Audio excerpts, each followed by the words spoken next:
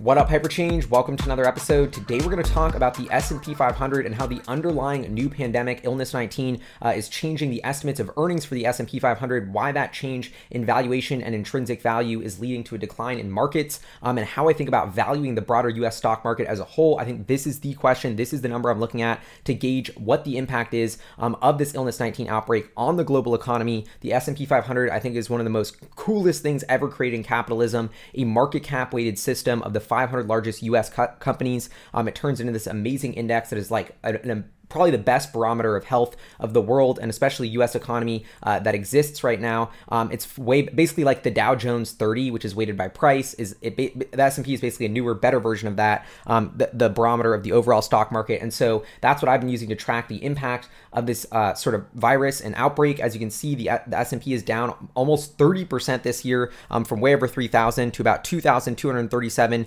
as I make this episode, 30% down year. But that's not usually the case. If you take a look back at the historicals of the S&P 500, this traditionally has been one of the best assets of all time. I call it like the greatest invention in all of capitalism. It's where Warren Buffett says you should put your money if you're not actively investing. It outperforms 9 out of 10 active fund managers. I told my mom to fire her financial advisor and put all her money into the S&P 500 because it's just a beautiful system. On average, returns 7 to 8% per year. It automatically drops off companies that are falling out, adds new companies as they come in. It's just this super sturdy sort of asset that is this amalgamation of all the world's largest companies. If you take a look at the S&P 500 companies right now, just to give you a flavor of who they are, Microsoft, Apple, Amazon, Facebook, Berkshire, Alphabet, Johnson & Johnson, JP Morgan, Procter & Gamble, Visa, Verizon, AT&T, a mix of huge old companies. A lot of tech companies coming to the top of the list. Now the technology is emerging as a bigger and bigger piece of our economy. So if you own the S&P 500, you're naturally getting exposure to that shift in how value is created in the US. So I think it's such an amazing system and just a piece of technology. But anyway, the S&P 500 down almost 30% this year. It's crashing, and it's not just that the price is going down as well. The fundamentals, the actual earnings of the S&P 500, which we can look at, it's hard to get data on, but I'm going to show you the best data we have to see what is actually going on. We can basically analyze the S&P 500, which is basically the global economy, as one stock. And I think that's such a fascinating way to think about the sort of change in intrinsic value of humanity from this viral epidemic. So this is Yardeni. He puts out this PDF that I just found by Googling S&P operating earnings estimates. If you have a better tool for this, please let me know, because they only include earnings estimates for 2 weeks. But anyway, this is a really cool tool that basically shows you the annual consensus earnings estimates for the S&P 500, EBIT, operating earnings per share, my favorite earnings metric. So of course I'm biased to this. But as you can see, 2019, that's that red line. And as you can see, it sort of evens out as the year comes to a close and those estimates have been finalized. 2020 estimates, as you can see, dropping off of a cliff. More and more recently. In 2021 estimates, those are pretty far out, still dropping as well. But the point is, I wanted to zoom in on this data. I've been following this PDF for about a month now, taking down each of his weekly consensus analyst estimates for S&P 500 earnings. Here they are, starting on February 20th. And this is, I want to keep in mind, I don't know where he's getting this data, but it's the analyst consensus estimates for earnings for the S&P 500. I think this is extremely lagging because who knows how fast these analysts are rewriting their models? Who knows how fast those analyst updates are getting into the system? So this is a super lagging indicator of all the economic data that's happening, probably by a week or two. So I think that's very important to keep in mind. But because this is going on long enough, we're starting to see how this trend is impacting the earnings estimates for the S&P 500. And I've been waiting to make this video, but I finally have enough data now to where I think we can start looking into what's happening here. So for the past 5 weeks, here are the estimates, flying from 175.7, estimating for earnings for 2020 of the index, all the way down to 168.6 as of this week. As you can see, those drops getting bigger and bigger and bigger, more than doubling basically every week. So that's what it was, the analyst consensus as of March 19th. If I put 0 as the lowest part of the y-axis here, you can see the drop doesn't look quite as bad. But here I'm overlaying the $163 of operating earnings that came in 2019, just so you can see the amount of growth that has been expected in the global economy is just vanishing. And I expect earnings to contract significantly, although here it's still showing a little bit of growth. As you can see, I just put the February 20th, March 19th, so you can see how much that growth has been cut in half. If we just zoom in on the percentage growth rate, I think this exist as a justice. Just a month ago, the analysts were expecting 7 to 8% growth for the S&P 500 earnings in 2020. Now that growth rate has been slashed to 3.4%, cut in half, but I think that 3.4% is lagging. My guess is its 2020 earnings will fall at least 10%, probably 20, 30, 40, 50%. Actually, I do have an estimate that we're going to get to later. But now let's figure out how these earnings numbers tie into the price of the market and start to get a valuation to see if this thing is fairly priced. Has it fallen enough? Is this 30% move enough, pricing in this massive earnings write down? Let's check it out. So this is how I would think about valuing the S&P 500. Today's closing price, about 2,237, divided by that 168.6, which is going to be the EBIT estimates as of March 19th, according to Yardeni. So if we just take the closing price today, by the latest analyst estimates I have, the price EBIT ratio of the S&P 500 today for 2020 is just 13.3. But once again, I think these EBIT estimates have a long way to go down before they're actually accurate. So, but even that, not super cheap.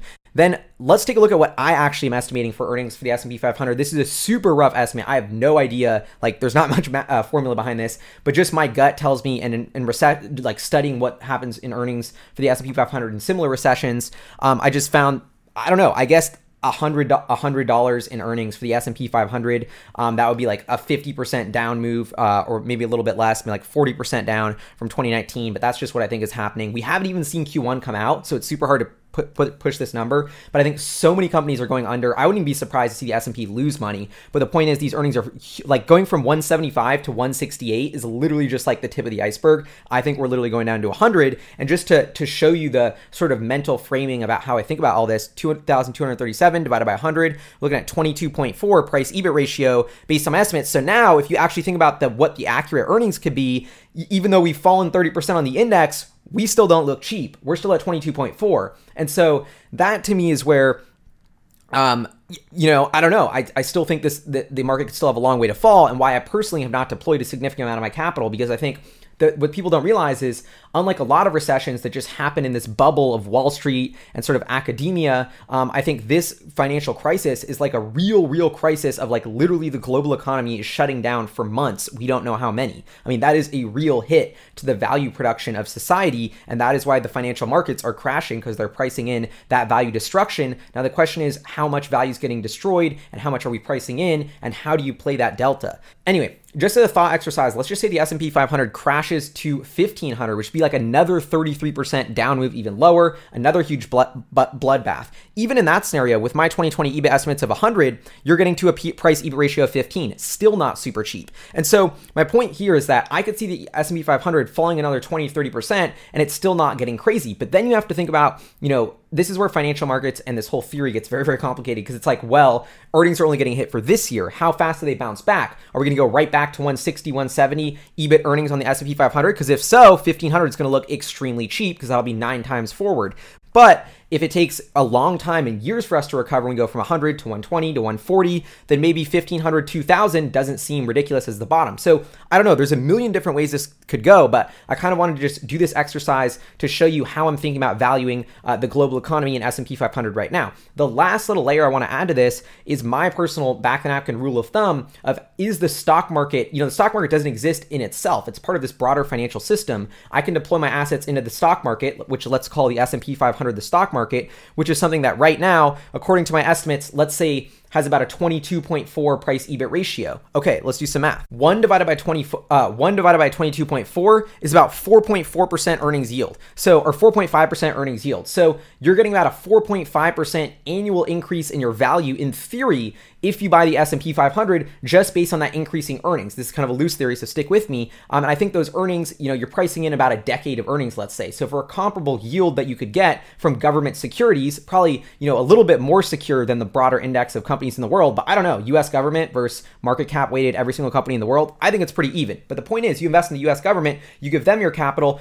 the 10-year treasury right now is a little over 1%. So you could get a 4.5% earnings yield in the S&P 500, or you could get just 1% if you actually buy treasuries. You could say it's a little riskier. So, but I still think that inverse, if this was a 6% I'm getting in treasuries and the S&P is only at a 4.5% yield, then S&P looks way overvalued. This is ridiculous. It should be trading at a 10 PE. But because the government has been doing so much stimulus, because the Fed has been cutting rates, the alternative places for you to put your capital are so limited that the S&P 500 at a higher earnings multiple actually even looks more attractive. And so this is the lever you have of financial policy in the Fed trying to say, let's lower rates to sort of counteract this earnings hit. And in that perspective, even a 2% earnings yield doesn't look ridiculous because it's still double what you'd be getting in treasuries. Yet a 2% earnings yield, 1/50, that's a 50 times price EBIT ratio for the S&P 500, which would justify like a triple. And so this is where monetary policy and interest rates start to get really weird. If we go negative interest rate policy, my back of the napkin math formula breaks and it says the S&P 500 should have an infinite PE ratio, which I don't know. That's a head scratcher, which I'll leave you on to end this video. But anyway, this is Hyperchange. To sum it up, the S&P 500 has rapidly contracting earnings that I believe could fall much more than the 30% that we've fallen this year. That could justify even more downside in the market, but who knows? And, does that even matter? How fast these earnings going to bounce back? These are all the sort of scenarios that I'm pricing in my head to try and figure out whether we're undervalued or overvalued as an economy as a whole for now. But anyway, huge shout out to our Patreon supporters, producers, funding the channel. Let me know what you think in the comments below. Would love to know all of your theories about how to value the stock market, macroeconomic, what earnings estimates for the S&P are going to be. Please leave it below. I'll see y'all next time. Peace.